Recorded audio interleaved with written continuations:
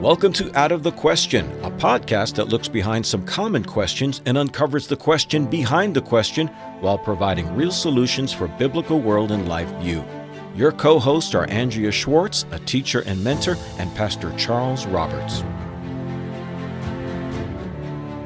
Thanks for tuning in to this episode of the Out of the Question podcast. Labor Day 2023 is in the books. For many, just like other national holidays that are celebrated, its benefits consist of federal, state, county, and city workers getting the day off, and schools, libraries, banks, and the post office are closed as well. But Charles, I wonder how many people know the origins and history preceding Labor Day and it's becoming a national holiday. When I was growing up, Labor Day meant the end of summer, sad, and the reality that school was about to resume, also sad. What did this holiday mean to you when you were growing up? As best I recall, it meant a day off from school. It didn't mean that much regarding labor and work. I grew up in a lower middle class neighborhood where most people worked and various types of jobs, including my mother, who was a single mom. So there was plenty of work that was going on. But, you know, here in the southern United States, unions and labor movements have not been all that common, for better or for worse, depending on your perspective, I guess. But the history of Labor Day is a very interesting one. It is one that people should probably know about because, like everything else in God's creation, humanistic man comes up with his own versions of things that offer counterfeits of God's plan and God's purpose. And God's word certainly speaks a great deal about work and labor. Yeah, the very first thing Adam was charged with was tending the garden, which is a type of work and labor. Right.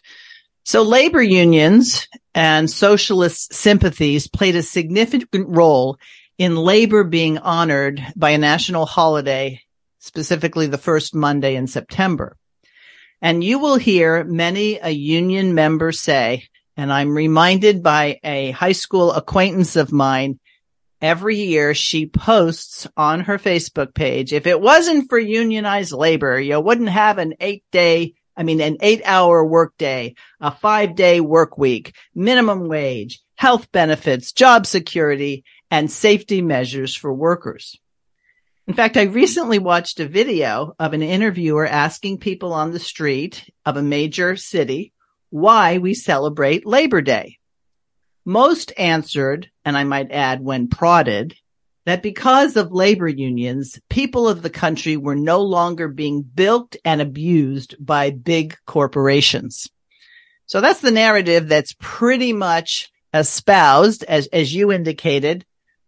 Depending on your point of view, that was either good or bad. But as always, as this podcast endeavors to do, let's start off by establishing what the Bible has to say about labor.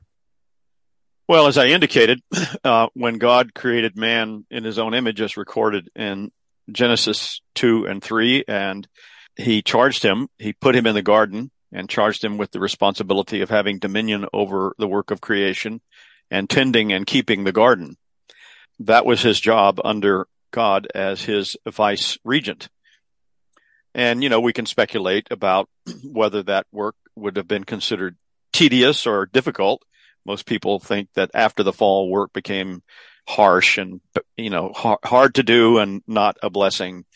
I don't know the theology of that thoroughly, but the point is, from the very beginning, human beings were created to engage in meaningful, purposeful labor. And then, of course, in the giving of the law, in Exodus 20, verse 9, the law of God says, 6 days you shall labor and do all your work, but the seventh day is a Sabbath to the Lord your God.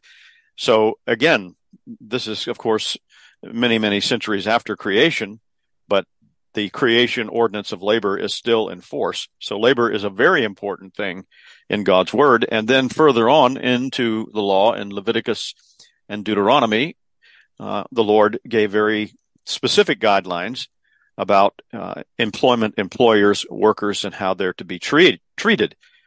And certainly it has been the case that workers have not been treated well in some cases, either by employers or big companies. One of the most enduring memories of my youth was seeing the movie Woodstock in the theater here, and the haunting voice of Joan Baez as she sang this song, "I dreamed I saw Joe Hill last night." I didn't know who Joe Hill was, it's a very beautiful anthem. She sang it because her husband was in jail because he'd been doing labor organizing or something like that in places where labor unions were not welcome. Well, I did some research not long thereafter and found that Joe Hill was a communist. He worked for the industrial workers of the world in organizing labor unions in places to promote the Marxist ideal of work and labor. So from the very beginning, the labor union movement, whatever its ideals may have been, they have not been biblical ideals. They may have been on some level to help workers, quote unquote, but for people who take God's word seriously, for believers, indeed, in terms of God's plan and program, the starting point for all of these endeavors, whether it be work or leisure, whether it be working for someone or you employing someone, the starting point is, what does God's law word say about how we are to discharge these duties?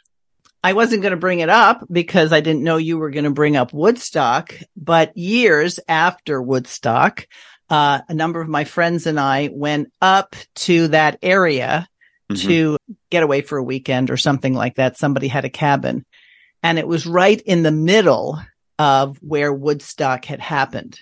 And so, being a goofy high school girl, into the garb of my poncho and my headband, I went around and with like a pretend microphone, it wasn't even a real microphone, interviewing people about what it was like when Woodstock was there, expecting, it was wonderful. Those people hated Max Yasgur yes. because the people came in. He had a very limited amount of land, but people had garbage. One woman had a baby born on her front lawn. This utopia that you'd see in the Woodstock movie, they were trashing other people's property and everything else. So the fact that Joan Baez might have been lamenting what was happening or had happened to Joe Hill, there were plenty of other people who were lamenting other things. Since you brought up Woodstock, I thought I would share that. Well, and if we can continue our little boomer escapade, I'm sure people are already thinking that about us here. Woodstock was originally to be in Woodstock, New York, but the townspeople, once they realized what they were being asked to host, said, no, you won't be doing that here. So they moved the festival quite a few miles further into central New York in a place called Bethel, New York. Yes. So that's where it actually happened. But yes, and really, if you, even with the movie, as much as it was glamorized and romanticized in the movie, you still get enough of a sense of what you saw there, you now see on the streets of major cities. Exactly. Somebody that I read a lot and respect of has said that some years ago, he said that the whole country has become a gay disco. And the reason he said that, when you understand the culture of homosexuals and the disco, that was a large part of the early part of the homosexual movement. Well, the same thing we could say the whole country has become, Woodstock during the rain and mud part of it. So right. Another tidbit was when Woodstock was happening, I was still in high school, and I was contemplating the idea because someone invited me to go because I lived in New York at the time. Right. And talk about how potential penalties can sometimes keep you in line. Mm-hmm. I knew I could go, but I also knew that my father would kill me. So I didn't go. I lamented the fact that I was so oppressed that I couldn't go. Now I look back, and you have to be grateful for having a healthy fear of your father. Yes. All right. Yes. So we can start off by establishing that what the Bible, and as you pointed out, has to say about labor and work. The Sabbath commandment doesn't talk about weekends, doesn't talk about paid vacations. It tells us to work, whether we're one who's employing others or, being employed, to work honestly as unto the Lord for 6 days and to rest. So in a lot of ways, we have a mock or counterfeit Sabbath of humanistic proportions when we talk about the weekend, because the weekend now replaces the Sabbath. But let's be real. Not everybody gets a day off on Labor Day.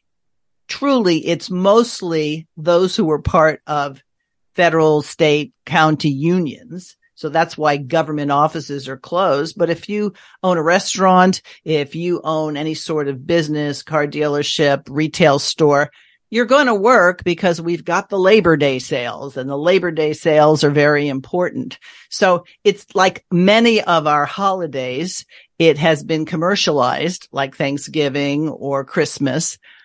But in a lot of ways, as a result of that, people don't understand that it has roots in socialism, and that a lot of the quote unquote gains that were made by labor happened as a result of socialistic and communistic influence. And so you had strikes, you had riots. And as always, if you can't deal with violations of God's law, you're going to have humanistic solutions. So it was to appease a growing number of radical people who embraced the ideas of Marx and Engels that brought about, okay, we'll have a national holiday that honors labor. But when you think about it, if gains happened because the idea of a conflict of interests was at the core, which is often what is at the roots of communistic thinking, as opposed to the Bible's call for a harmony of interests, then the gains, how were those gains achieved? That's the question. Yes, and I'm thinking of a YouTube video that my wife and I recently watched. A guy who travels around the country and visits obscure communities. He's visited Native American tribes where most Anglos are not welcome or allowed. He's visited Latino communities in Los Angeles. And most recently, he was in various parts of Appalachia here in this part of the East Coast in West Virginia and parts of Virginia and North Carolina. And one place he visited was a coal mine area where there's still generational, Appalachian folks who've lived in that area. And one of the guys was saying that, I don't know if this was current or if this went back some years, but one of the challenges that the coal miners had to deal with was the fact that they worked, below the earth, 8-10 hours a day in the darkness. And then when payday came around, they got paid well, but in some of these cases, they were paid with money made by the coal mine company that could only be redeemed at their store. So it was kind of a racket all the way around from one standpoint. But here's the thing. Like I said, there's no doubt that people have been mistreated by places that they work, by bosses and whatnot. But the solution to that is not the adoption of a wholesale Marxist view of history and reality. That, as we know, is far, far worse. Anyone who has any doubts about that, just simply do the study of the history of Mao Zedong in China and the Bolsheviks in Russia and the former Soviet Union. But here's the point. In Leviticus 19:13, God says, "You shall not oppress your neighbor or rob him. The wages of a hired worker shall not remain with you all night until the morning." Now, that's just one small snippet of what God's law word has to say about the issue of work and labor. If people would simply follow the directions of God Almighty, even, I suppose, if someone said, "I don't really believe this stuff, but it makes sense to me," they would prosper and prosper well. But God gave these instructions and this guidance to human beings as a means of their flourishing in this world. And so right away, people are told, you shall not cheat your neighbor. You won't rob him. You don't, if you're paying him for something, if you're an employer, if you hired a man to do something, you don't wait until 3 days later to pay him. You agree on the wages and you pay it the next morning. And isn't it interesting that when you say that is biblical, and Martin Celebretti, Cal Seaton's vice president, talks about this a lot. Per the scripture, you shouldn't get paid once a week or once every 2 weeks or once a month. The worker is worthy of his hire. And if you even look at the parables in terms of the workers in the vineyard, they were paid at the end of the day. So why have we accepted that it's okay for our wages to be held on to? Well, think back. We've got the Federal Reserve System, we've got the income tax, and we've got the federal government and the state government forcing employers to give them their cut. So before you get paid, the federal government, the state government, the county government, city government, they get paid. And the disability and Social Security and all that comes out. So we do have a system of theft going on, and we have people taking credit for how good it is. Well, think of all the government regulations that have come about because socialistic-minded people demanded their rights. I mean, it's common knowledge, no matter what people say, that minimum wage hurts the poor and basically encourages employers to automate or outsource what they need. Yes, and in Deuteronomy chapter 24, in verses 14 and 15, God's law word says, "You shall not oppress a hired worker who is poor and needy, whether he is one of your brothers or one of the stranger sojourners who are in your land within your towns. You shall give him his wages on the same day, before the sun sets," the word says, "for he is poor and counts on it, lest he cry against Yahweh, Jehovah, and you be guilty of sin." That's exactly what you're referring to and Martin has referred to there. We'll get around to this sooner or later. I'm going to get around to it sooner, I guess. But Dr. Rushdoony and the Institutes of Biblical Law, of course, addresses this in a very direct way. Now, my edition, it's about the eighth commandment on page 504, where he has an entire section on labor laws. And again, this is another area where some people are just dumbstruck when they realize that God has given perfect guidelines about how we are to function in all areas of life. I guess because of the influence of some types of evangelical Christianity that our late brother Gary North used to say, see the Old Testament as the Word of God emeritus. They don't think about these things. This has nothing to say to me about my work or my employer. So I'm going to go to the latest, book in the business section of the bookstore, or if you're an impressionable college student, you'll start reading Marx and Engels and the Communist Manifesto and all the rest of it, rather than start at the absolute source of all justified knowledge and wisdom, which is God's law word. And that's why a lot of people, when those of us who are theonomic, we say God's law applies to every area of life and thought, sometimes say, well, you're so Pollyanna. You actually think that's going to work? Well, you have to get the axe to the root. If our economic system is based on violations of God's law, then it won't succeed. Even if it might succeed for a couple of years, a number of decades for you, ultimately, unless the Lord builds the house, they labor in vain that build it. And so how many people, when they hear the John Lennon song Imagine and love it, they just think that's such a wonderful thing, realize that the sentiments in that song, imagine there's no boundaries, imagine there's no heaven, there's no hell. Oh yeah, if there is no heaven and hell the way God describes it and promises that as a destination depending on your faithfulness to the covenant, then everything becomes hell. And so as I was kind of thinking through this and researching it, it's obvious that Labor Day has socialistic roots, and that as I think it was Lenin said, socialism is just the car that gets you to communism.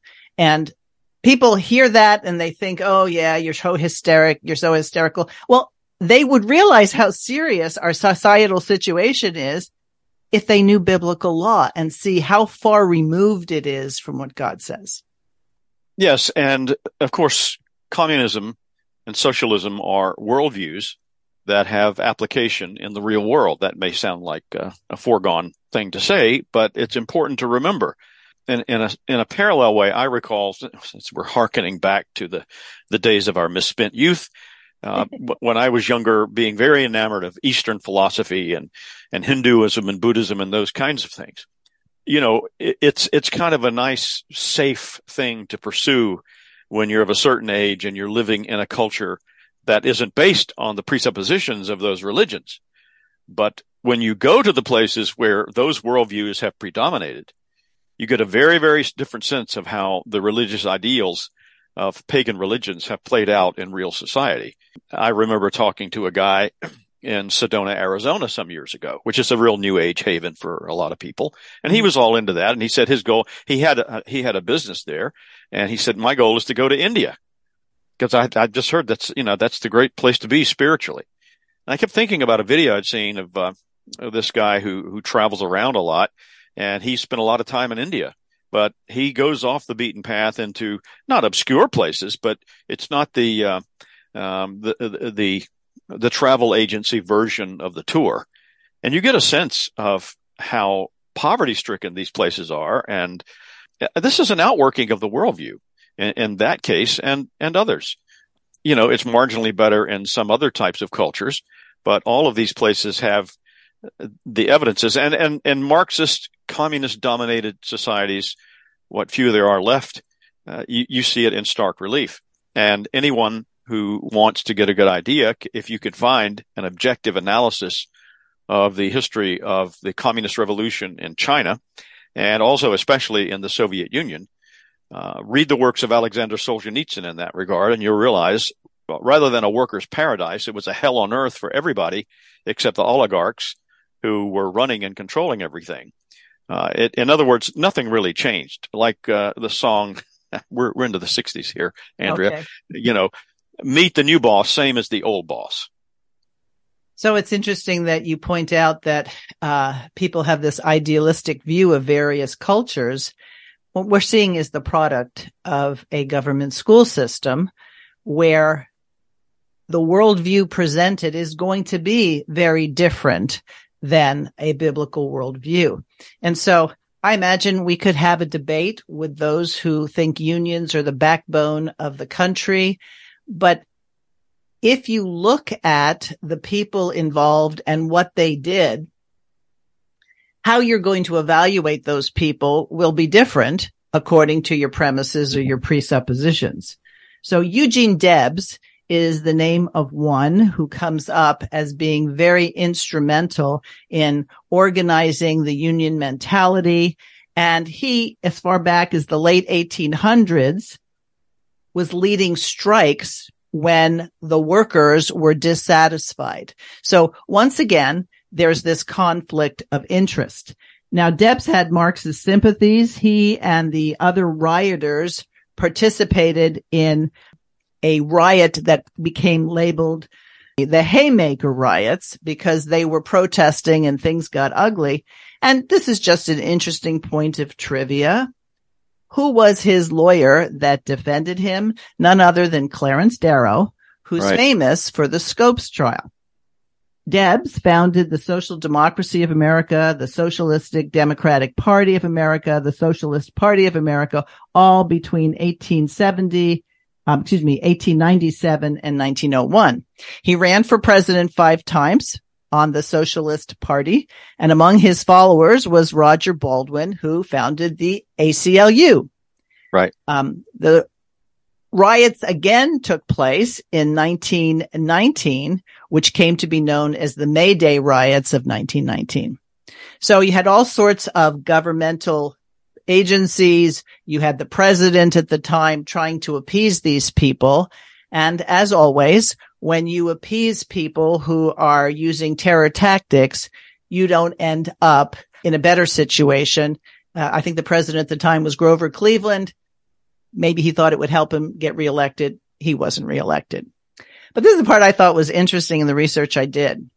Bernie Sanders, we all are familiar with Bernie Sanders, produced a documentary praising Eugene Debs and hung a portrait of him in the City Hall of Burlington, Vermont, and dedicated a plaque to him in his congressional office.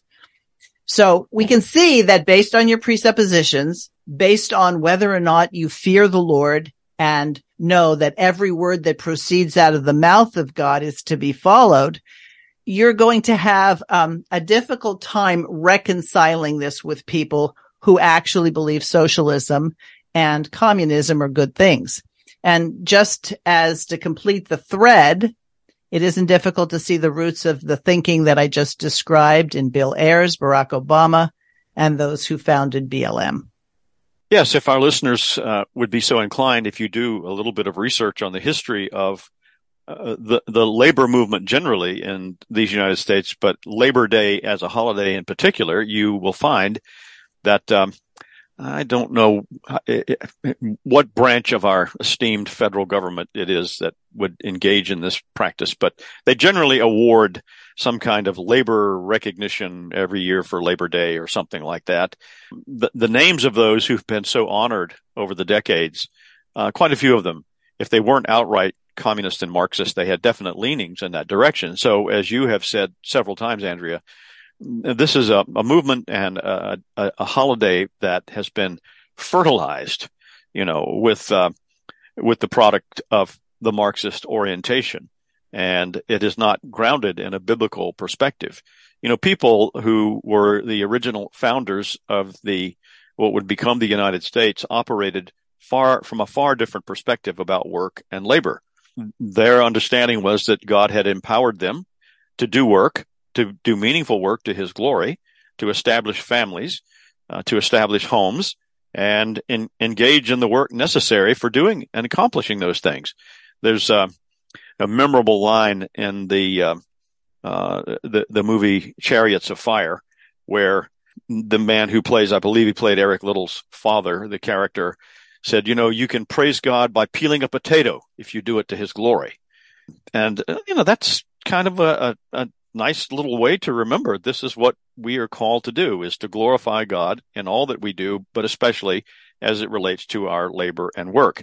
And again, when we look to the law word of God, we find he has said a great deal about what we are to do concerning our labor, our work to his glory. Why are we doing what we're doing?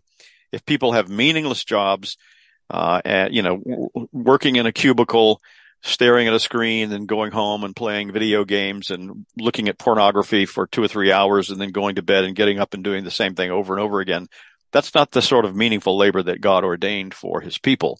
You can see also some interesting aspects of how this is to be understood in terms of how labor is done and the fairness, or what may appear to be maybe a lack of fairness.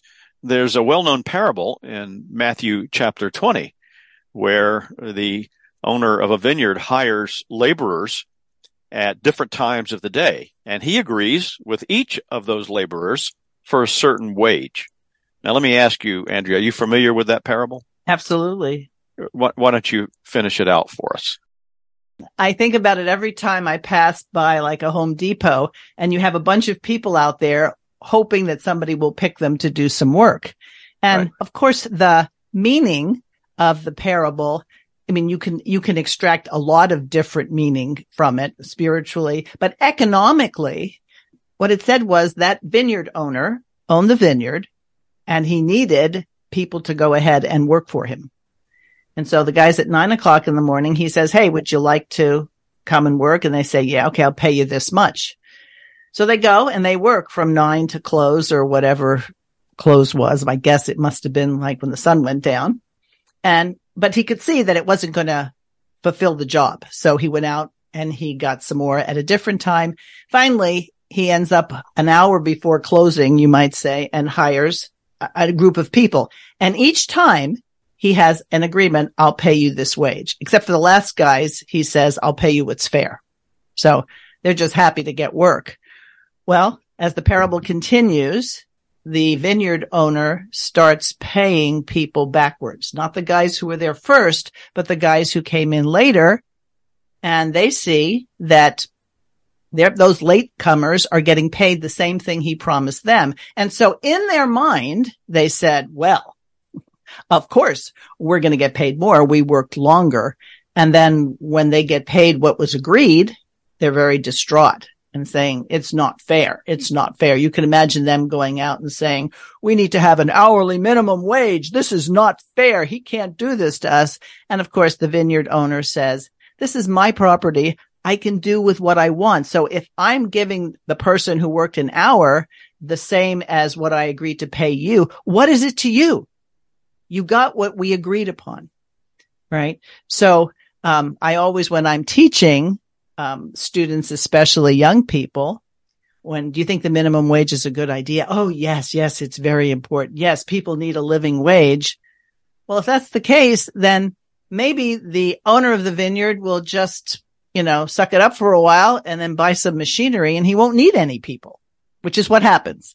If you basically make the cost of doing business so high, people will figure out ways to automate or outsource. Dr. Rushdoony, in the Institutes of Biblical Law, in the reference I made a few moments ago, he points out, and I'm quoting him, the property owner is the sole governor of his property, and provided he deals honestly with his workmen, can do as he pleases with his own. And that parable highlights this very issue. And, as you said, some of the workers begin to object. Well, wait a minute, that's not fair. And in verse 15, the vineyard owner says, and I'm reading from the English Standard Version, am I not allowed to do what I choose with what belongs to me? Or do you begrudge my generosity? So the last will be first and the first will be last. So this is another prime example, I think, that some people may be shocked to see how thoroughly God's law word addresses something, in this case, like labor and work. And it's ultimately God's word that determines the nature of these things and what is allowable and what is just and what is right or wrong. When the state gets involved, that's where we run into problems. And that's where we come up with the kinds of silly and crazy things that anybody who's ever tried to run a business, depending on what state or county you're in, you can encounter all kinds of difficulties that don't seem to make a lot of sense. I recall one of the churches that I served in another state. The building had suffered a catastrophic fire, and they had to rebuild the sanctuary. And they were not allowed to rebuild it unless certain codes were met, meeting the state standards of what it considered safe or not safe. They had to put in an elevator because there was an upstairs, lest there be someone who needed an elevator to get up there, and all these kinds of things that, in a bygone era where people function more according to God's word, it would have been up to, the session, the elders, the deacons or whoever, as to how that would be handled. And you say, well, what about someone who in that case might have been handicapped? Well, in that case, you would go to a church where they were more sympathetic to that need, and that's probably where you'd end up going. So that's a far better solution than a tyrannical state dictating to any and everyone how they're going to build certain buildings, how they're going to run their business.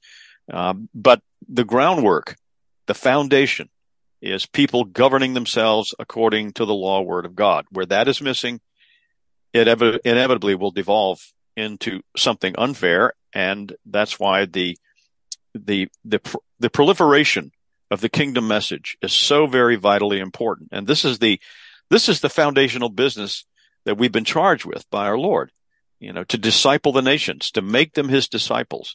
And so all of these things, for example, in this area of labor that we're talking about, can become a reality in God's world. In essence, what has happened is that the federal government, state governments have become partners in every business. You didn't ask for a partner, but you've got one. And businesses that operate within the United States have to hire people who will go ahead and fulfill all the government requirements, and they have to pay that person to do it. So lest people say, well, we're all so free. Isn't this wonderful? We don't really have a free market the way a free market should be defined. We have government partnerships that say, as you put it, you have to have an elevator. I remember when I sat on the board of a Christian school that was renting a space from a church that had been there forever, that in order to go ahead and do it, they had to build a trash dumpster, right? Mm-hmm. And then enclose it. And they also had to make the bathrooms accessible for wheelchairs. Now, the church never had to do any of this, but because the school was going to go ahead and rent the space, they had to do it. Well, they had no students that were in wheelchairs. They never did have students that were in wheelchairs, but the process, they had to go ahead and build it at their own expense. And then there was the permit fees to have someone come out every once in a while and look at it and go, no, yes. Eventually that school closed down and couldn't afford to be in business because they had spent close to $50,000 to do this remodel and everything. And you might say, okay, well, the church benefited from it, but that's really not the point. Here was another example of a Christian school not being able to make it. And a lot of times that is why Christian schools can't make it, because of the heavy fees that are imposed by the local governments. But in early America, colonial times and early in the founding era, we didn't have labor unions. We had people who were in business, and they had to treat those who worked for them well. Otherwise, they could go someplace else. And it's this idea we have today that if there's a wrong, the civil government has to fix it. There are plenty of wrongs that exist, and there always have been, but this is where the church is told, go out and make disciples. When people become disciples of Jesus Christ, then stealing from others, harming others, coveting what others have, having unsafe work conditions, now they understand, I'm not just sinning against these other people, I'm sinning against God. So what you can't do in a socialistic, communistic realm is you can't have people who become new creatures. All you can do is force them into subservience, and then you have the clever ones figure out how to make the system work to their advantage.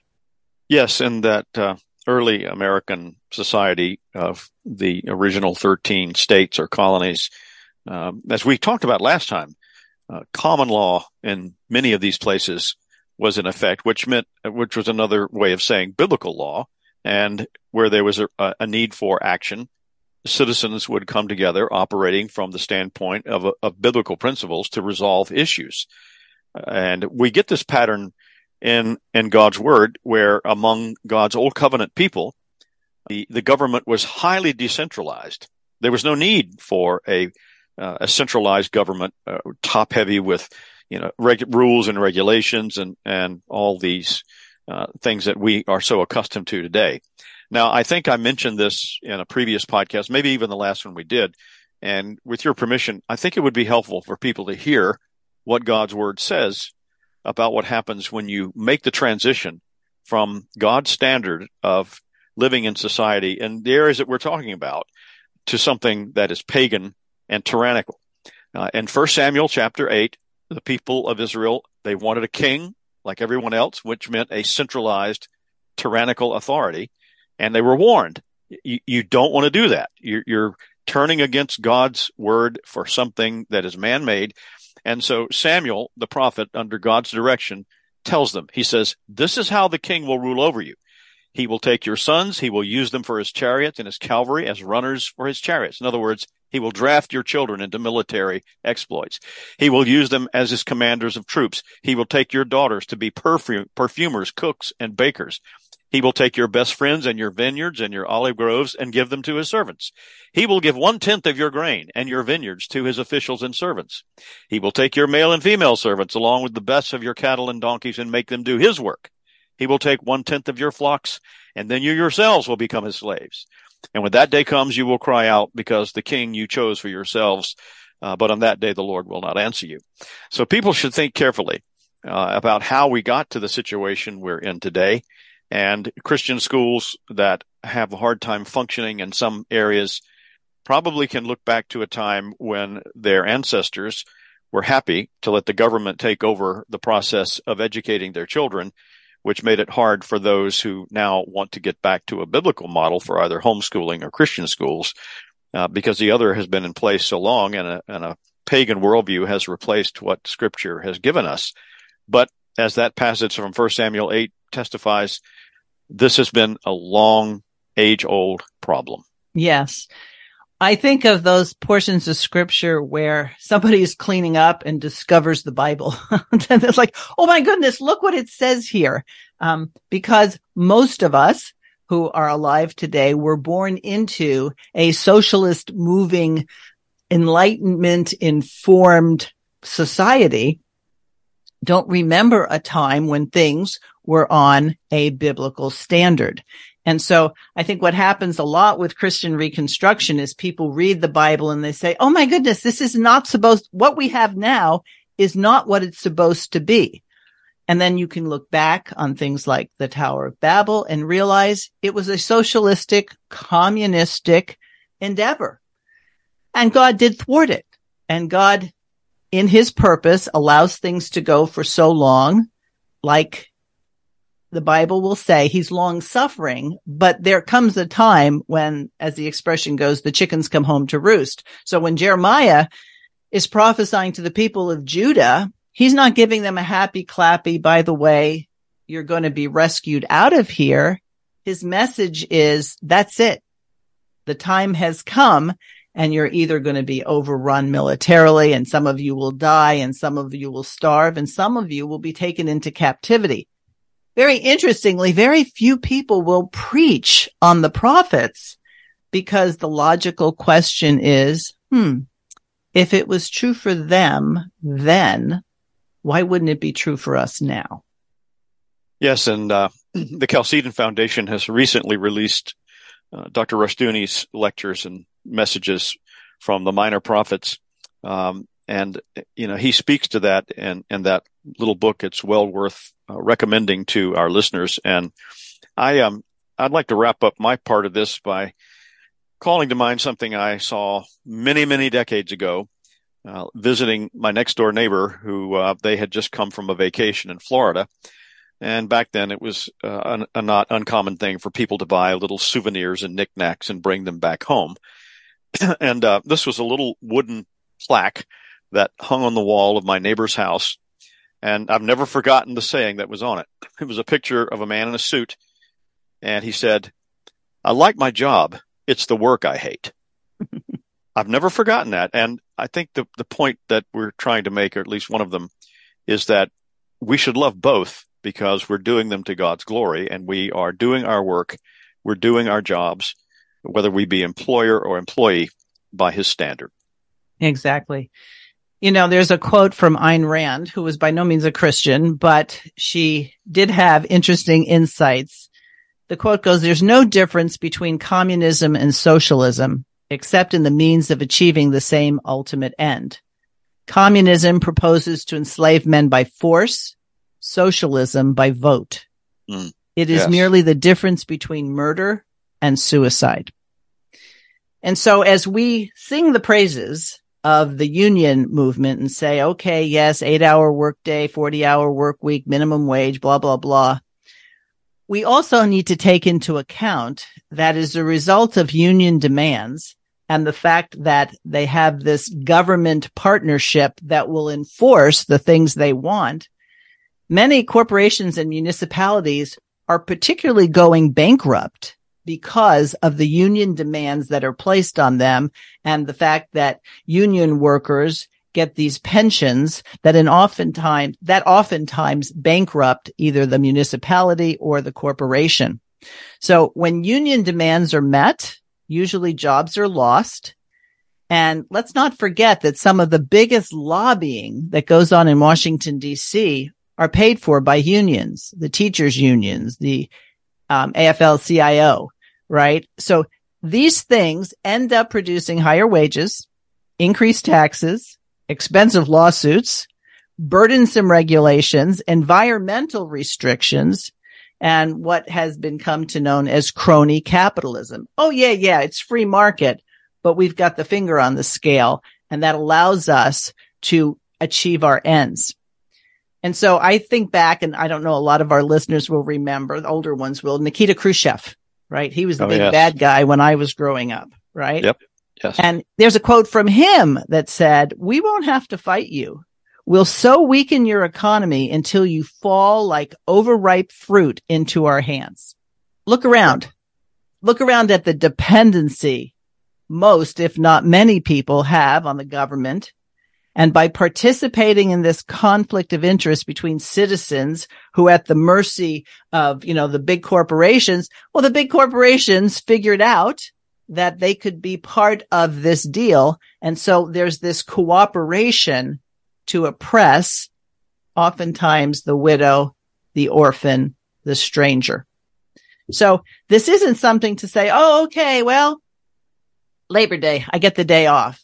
You need to think of what you're celebrating, because the holidays that are enforced and are celebrated will tell you a lot, don't you think, Charles, about the religion of the culture?